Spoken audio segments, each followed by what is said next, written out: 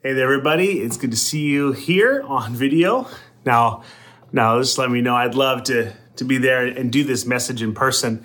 But just given the way symptoms are in our house, we will not pass the screening, I don't think, to come to church today. And so as well, I'm doing pretty good, at least the moment of recording the video. And so I praise God that at least if others aren't that great, that God has certainly, for this season, for this moment, allowed me to feel pretty good moving forward.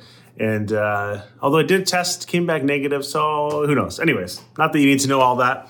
And you would have heard that already if the technology and stuff worked. Now, for the record, I'm coming to you from a little bit of frustration this morning. Well, it's not even morning now, but this is the second time recording the video. And I recorded the whole thing. I got to the conclusion of our message, and then the camera just stopped and deleted everything that I had just recorded. So hopefully that doesn't happen again. And I'm still smiling, still praising God, and that's great. So anyways, that's just a fun fact. But I really wanted to get this message to you today. And, I'm so thankful that we have a great team. So thankful for Pastor Katie and for Brandon and for our leadership and all of you.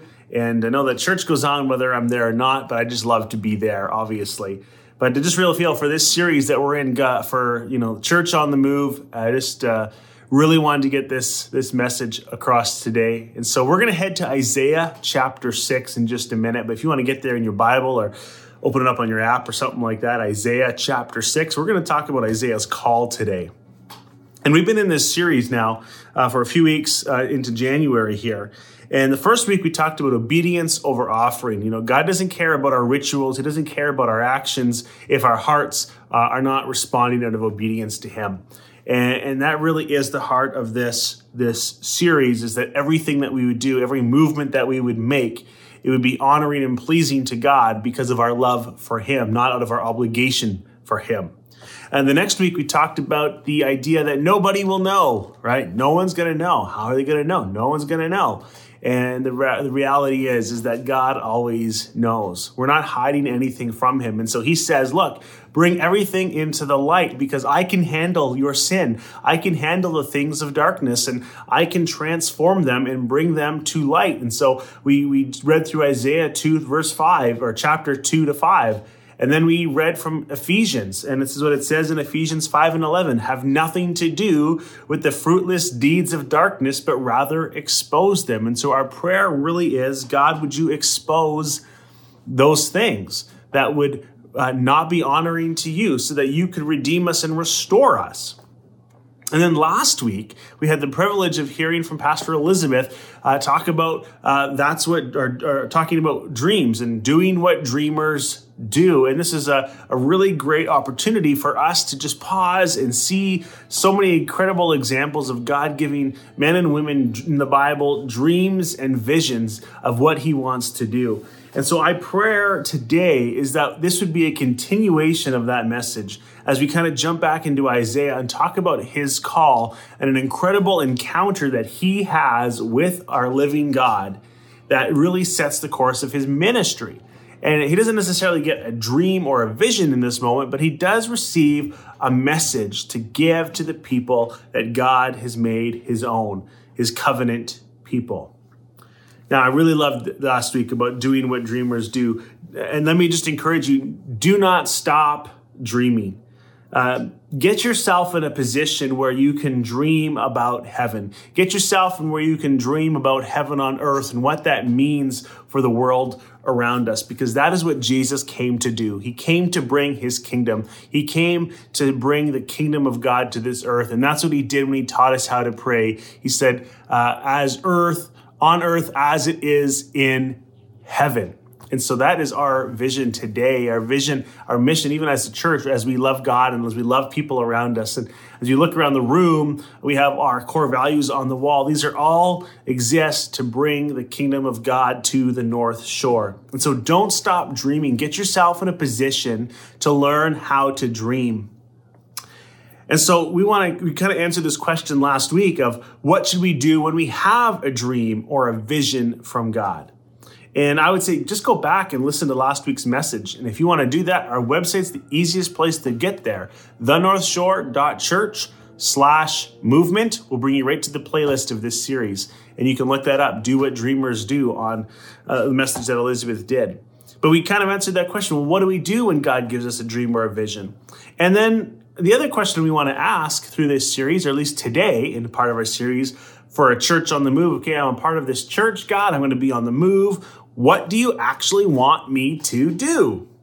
And so we're going to read Isaiah, and we're going to see the encounter that he had with God and the marching orders he got from God to go and do what it was that he was called to do. And I hope that this helps us establish some next steps for your faith and for mine and for our church as a whole on what exactly it is that God wants us to do.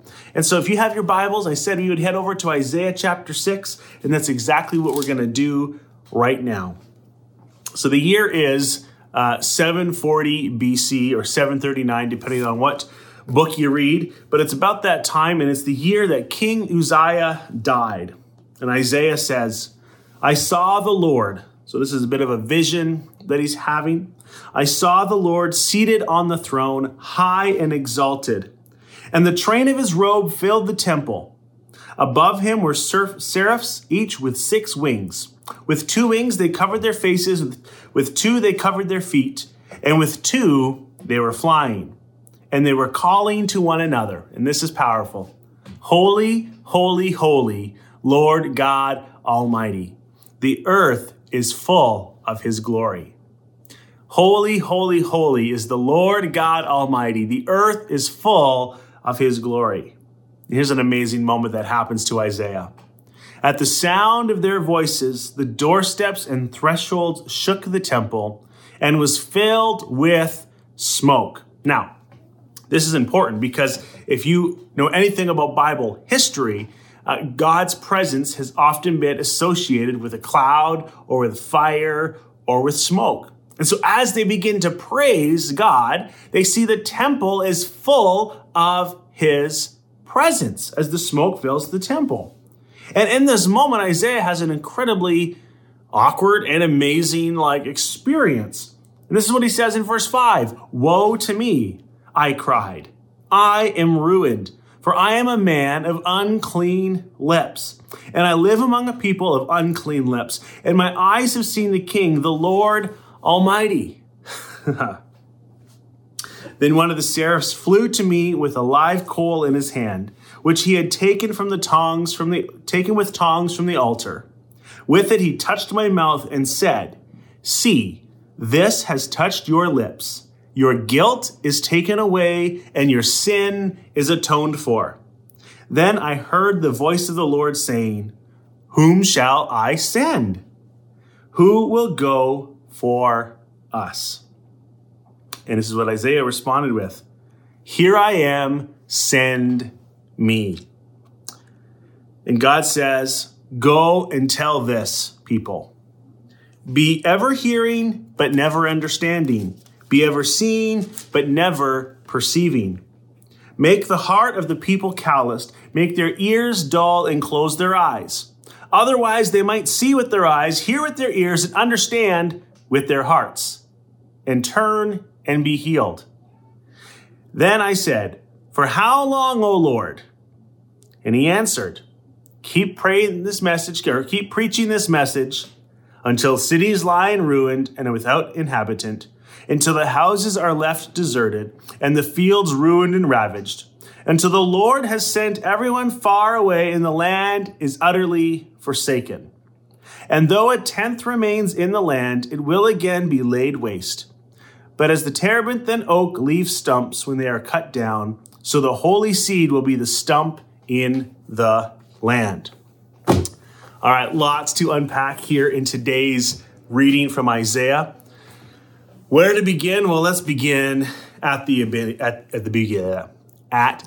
beginning. You know, Isaiah has just this incredible vision, and it's almost like he's transported to heaven in this moment, transported into the throne room of God. And we see that in this moment, the seraphim that are there, they proclaim these words, Holy, holy, holy. Now, if you've done any reading in Hebrew, you might already know this, but when we see words that are repeated, and especially when we see them 3 times, they specifically do that to emphasize a point. And so we see Isaiah is the one writing down what happened, his experience, and he's also replicating and communicating to us the fact that God is utterly, completely holy. It emphasizes that the Lord is absolutely holy. And in this case of Isaiah's vision, God's holiness is first and foremost about his sovereignty over the world. A sovereignty that transcends everything else. And at the same time, in his holiness, it encompasses God's moral authority. Now, what does all that mean? Bottom line is this, is that there is nothing in this world that can compare to the glory and the holiness of God. God is far, far above everything else of this world. And the mere fact that he invites us into his presence is just amazing. And then what's incredible is that in this moment, Isaiah has this realization. Well, if God is so holy, then I clearly am not. And not only am I not holy, I'm not even worthy to praise him. Like, just pause for that on that for a second. Not only is God holy, which means I'm not, I am so far removed from the holiness of God that I cannot even praise him. I can't even bring praise to his name. And so we see this incredible moment. The seraphists, they come and they touch his lips, and it symbolically cleanses Isaiah's sin. Now he stood holy and clean before God. In that moment, praise was the order of the day. That was what was scheduled for that day, as is every day. That on this day, they were going to praise, and Isaiah was excluded. And he actually excluded himself. He was excluded because of his sin, but he recognized that he was unable to praise because of his sin. He was not even qualified to praise the Lord. His lips were unclean, which out of his sin, because of his sin, which had rejected the Holy One of Israel. But because of his confession, he pauses there and he says, "Woe to me, I am ruined." But because of his confession and his repentance in that moment, because of his recognition in that moment, the seraphim comes and he is cleansed, which makes him worthy to praise. It makes him worthy to praise. Like, this amazes me. Like, if we don't pause and if we don't ever take the moment to recognize where we stand with God and where we are apart from him, we too are unworthy to even praise God. I mean, all those songs we just sang that praise God and things that we do every week and all the rituals, we took up our offering probably already or whatever you've done, all of that means nothing if we don't recognize our place with God. If we don't ever recognize God's supreme authority in our lives, his transcendence and his holiness, then how can we ever give legitimate praise? I mean, there's seasons where, and I pray that this isn't always true, but I know that it is that we can even be blinded to the sin in our life. We don't even see it anymore. We don't see it, that is, until we have an incredible encounter with the holiness of God. Then we realize we're not even worthy to speak his name or lift him up in praise. But God. Somebody say, but God. Don't feel too down yet, because God always makes a way. But God sent his one and only Son, Jesus Christ, to cleanse us from our sin, to restore us, restore our lips, and make them worthy to praise again. Now take a moment in this time and just pause about the awe and wonder of who God is. I mean, he's the creator of the universe. He's the ruler of nations, the healer, the baptizer, the savior, our soon coming king. He's the one that holds everything together, and apart from him, we would not exist, or we could cease to exist apart from him. Like, this is the God that we are talking about. This is the God that Isaiah met with. This is the God who has reached down from heaven so that you and I would continue to exist and we would continue to praise him. In that moment of holiness and awe and wonder of God, Isaiah has this realization. that now that I've been made clean, I can do whatever God needs to get done. I can praise him without reservation. But there's more. God says we have a mission coming up. We have something that we need to do. Who will go? And Isaiah, in his moment of redemption, says, "Here I am, send me." And he says it without reservation. He just throws up his hand and says, "Here I am, God. I'm ready. Send me." And this is before he's even received the marching orders. This is before he even knows how hard it's going to be. This is before he even hears what the message is. Like when Pastor Gary comes to some of you and says, "Hey, I would like you to consider taking on, maybe this position, doing this ministry. Or could you help out?" And the response is, "Well, Pastor, let me pray about it." Right? I mean, it's great. That's great to pray about it. And he said, "Well, tell me a little bit more about that now." Of course, let me just say, I am with you on that approach 100%. But following Jesus, being made whole and redeemed by him, it's almost as if we're saying, okay, I'm raising my hand and responding to my need for repentance and my need for salvation. On the other hand, I'm raising it to say, whatever you need me to do, God, I'm yours. Because you're holy, I'm not. You made me holy. I am your servant. And so it's exactly what Isaiah does. He's saying, my life belongs to you, God. Here I am, send me. The Lord accepts Isaiah's offer and commissions him to go preach a message to his covenant community, the people of God. And they were so distant and so alienated from God that the message that he's going to bring is going to hurt a little bit. Now, pay attention to this figure of speech that is used in verse 10. Make the heart of the people calloused. Make their ears dull. Close their eyes. Otherwise, they might see with their eyes, hear with their ears, and understand with their hearts, and in turn be healed. Well, yeah, isn't that what you want, God? Isn't that what you want the response of my preaching to be? That, all of the people of God would actually have ears to hear, and eyes to see, and hearts to be healed. Don't you want their land to be healed? And God, of course, the answer we know is yes. Then why is God saying this? Well, remember when we talked about prophets a couple weeks ago, that they often will use different figures of speech, different literary structures. And in this case, they have a moment of conversation between God and Isaiah that is full of sarcasm, right? Like, heaven forbid, their eyes are open and they're healed. Like, that's exactly what he's saying. If we were to kind of paraphrase it, this is what it would sound like.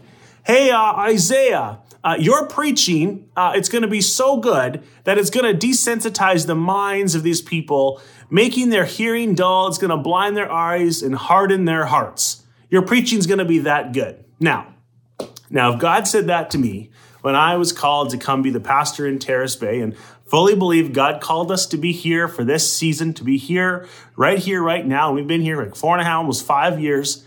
And actually, your interview was almost 5 years ago coming up. Anyways, so at the point, we knew that God called us here. Now, could you imagine if God said to me, Gary, I'm calling you and your family to move to this town in Northern Ontario on the North Shore to be their pastor, to see me move. We're going to do all these things. You're going to serve hot dogs. You're going to preach every week. You're going to lead people in praise and worship. And we're going to see lives change and all this and that. And he says, but by the way, everyone you talk to, you're just going to drive farther away from me. And everything that you do is going to push people farther away from me. And no matter what you do, it's just going to be hard. And so then you kind of go, well, what's the point? And Isaiah could have done that. He could have just said, well, what's the point of this message, God? If it's just going to drive people further away from you, then what's the point? Why is this a big deal? But if we dig a little bit deeper, we push through the sarcasm, we know and we see that God's heart really is reconciliation. And even though rejection is coming, even though we can look ahead in the Bible and we can look in the past and we can know that the people's hearts were hardened, they had eyes that were blind, their ears didn't hear, we know that God's heart is still reconciliation. Despite the sarcasm, God commissions Isaiah as one of divine hardening. Because here's the fact. God did not have to send Isaiah at all. He could have just given up. He could have just pulled what he did with Noah and the ark and just flooded the earth and said, let's just start again. But that's not what God did. God actually sent Isaiah. By sending him, God drove sinful people farther from him because of Isaiah's preaching, which focused on the Lord's covenant demands. It also focused on his impending judgment upon their rebellion, which actually forced the people to confront their sin and continue to desensitize them as they responded negatively towards this message. And so we kind of go, well, Gary, that sounded hopeful, but then it turned for the worst. You see, the people had gotten to such a point they didn't even realize their sin anymore. Even Isaiah, right? We see this. He doesn't even know how sinful he is until he enters into the presence of God. And then he realizes the holiness, the majesty, the awe and wonder of who God is. And he goes, I'm not worthy to be here. I'm not worthy to praise. And then God makes him holy in that moment and forgives him of his sin and atones his sin and makes him holy so that he can praise. The people don't even know that they're sinning. They don't even realize the depth and the darkness of their sin. And yet in this moment, we realize that the fact that Isaiah is going to preach, they are going to realize. They are going to realize, and then they're not going to care. And that has got to be one of the most heartbreaking moments of this message, is that they actually reject Isaiah's message because they don't want to hear what he has to say. And in 39 years from this moment, we see that the judgment catches up with them. The prophesied judgment is fulfilled when the Assyrians come and they devastate the land in 701 BC. Now, we know prophets from reading through the Bible that prophets aren't always loved. They're not everyone's favorite people. They may be highly respected, but no one wants to talk to the prophet. They don't want to know what God is saying about them. I mean, really, would you want that in your life to be like, hey, by the way, this is what's going to happen to you, and it's not going to be nice because of what you've done and because of who you are. I mean, no one really wants to talk to the prophet. The work they have to do is incredibly hard, and following Jesus can be incredibly hard. And so then we go, well, what's the point if they're not going to turn away anyway? I mean, if you've been watching the movie, the latest Disney animation classic, Encanto, I mean, no one wants to talk about Bruno because he's kind of like a prophet. And whenever he says, hey, this is bad's going to happen, it happens and it ruins a wedding and kills their fish, the whole thing. No one wants to talk about their sin. No one wants to talk about judgment. No one wants to talk about the evil darkness things. But if we go back to a couple weeks ago, we know that Ephesians tells us have nothing to do with the evil deeds of darkness, but rather expose them. We have to talk about it. Just because you don't want to talk about something, you have to talk about it. And what better place to talk about it than in the presence of God? I really believe that when we gather together on Sundays, when we gather together over the phone, on Zoom, when we get together as God's people, that we create a place of safety, create a place in God's presence that keeps us holy, that encourages and lifts up one another, that allows us the opportunity to say, hey, God, would you search my heart? Would you cleanse me? And we have an opportunity to share those and expose those things so that we can walk in the holiness that God has called us to do, so that we can praise him without blemish on our hearts. And so what causes Isaiah to say, here I am, Lord, send me? And what causes him to follow through on this moment? What causes him to follow through on this vision and this message from God? It's because he saw something in the holiness and majesty of God that was far greater than he'd ever experienced on this earth.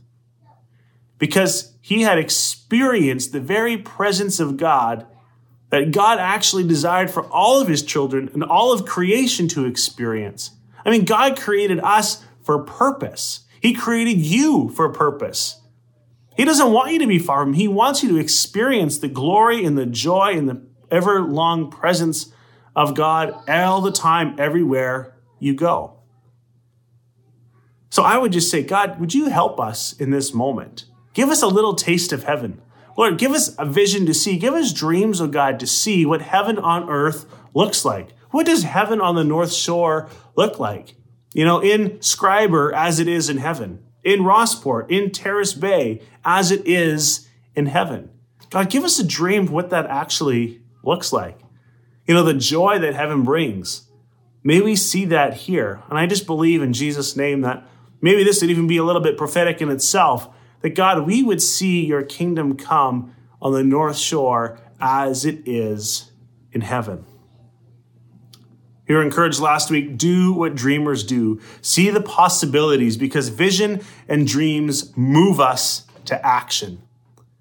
Not only do we get our own lives transformed when we respond to the presence of God, but God uses us to bring others along with us. It's not just any action. It's an action, of course, that is hard, because anything worth doing is hard, right? Isn't that the expression? Well, that's not necessarily true, but often what God calls us to do is hard. It's not easy.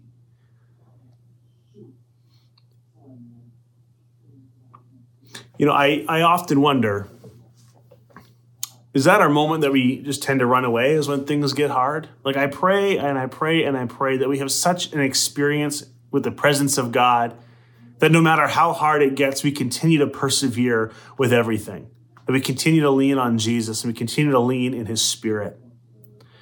But of course, one of the most heartbreaking moments is that Isaiah fulfills his mission, his call, and the people understand who God is. They understand his holiness. They understand where they stand with him, and yet they still choose to do their own thing. That's heartbreaking. But there's still hope, right? There's always hope, because even though the judgment of God was coming and the people would be separated from their land that God promised them, God was going to remain faithful to his promise of sending hope and of sending a Savior. Now, there's some as you get to verse 13, there's some dispute here from different biblical scholars on what this actually means.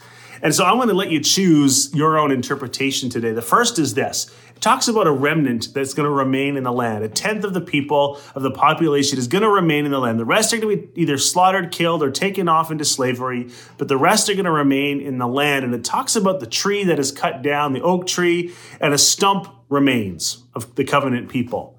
Now, this could be very hopeful, because maybe you've cut down a tree yourself, and after a little while, and you see little branches start to grow out of that tree, and you think, well, this is a good thing. This is new life growing out of the promised covenant people.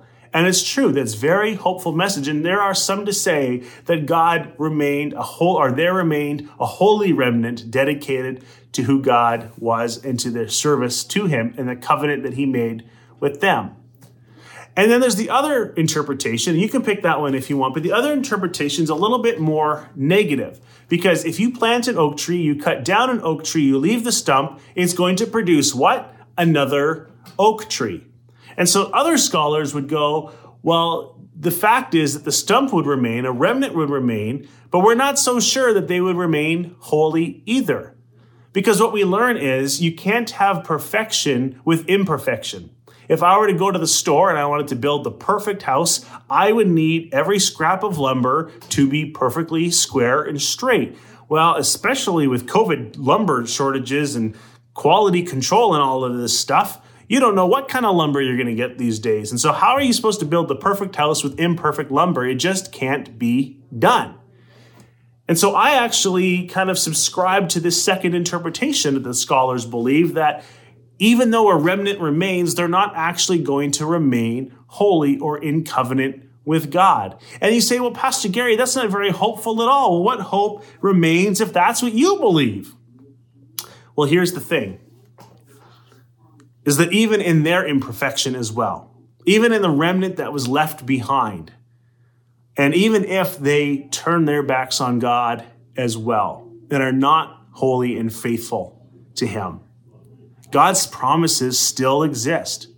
God is still sending a Messiah. God still promised to send a Savior. And out of all of that imperfection, we see that his Son, Jesus Christ, is still sent to be our Savior. He is still sent to be the Holy One of Israel, to be the only Holy One who takes the weight of the world, who takes the weight of our sin, who takes the judgment of our Father God, of his Father, who receives the punishment for our sin and wrongdoing, so that you and I, imperfect, could be free from our burdens of trying to be perfect. We don't have to try, because if we can try as hard as we want, we will never be as holy as God apart from Jesus. Jesus comes and he frees us from this burden that we have. And so no matter how you interpret the end of that chapter, whether you want the feel-good version, and you wouldn't be wrong, or whether you want the reality version, maybe it's not the reality version, but the version that I believe that even in their remnant, even though they're left behind, that doesn't automatically make them holy. Whatever interpretation you want, the bottom line is this, is that Jesus is the only one who is perfect and the only one who can save, and he saves us from the beginning to the end. His holiness changes us. Christ defeats death, and he is raised to life, and we are raised with him. That's who our Heavenly Father is.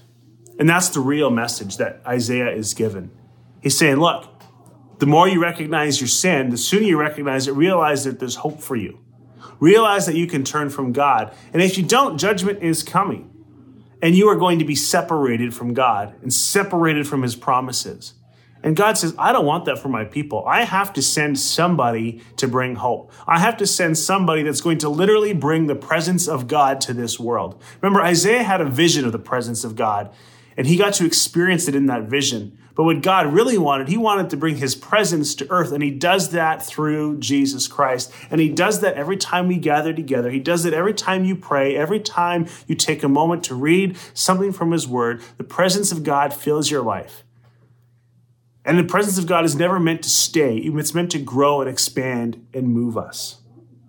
So here's our conclusion today. What does this mean for us today, Pastor Gary?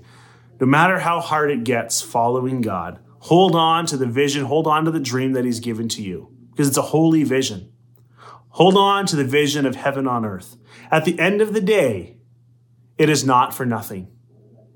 Perseverance means pursuit in difficult times. No matter how little or how hard it gets, never lose sight of Jesus and his glorious kingdom.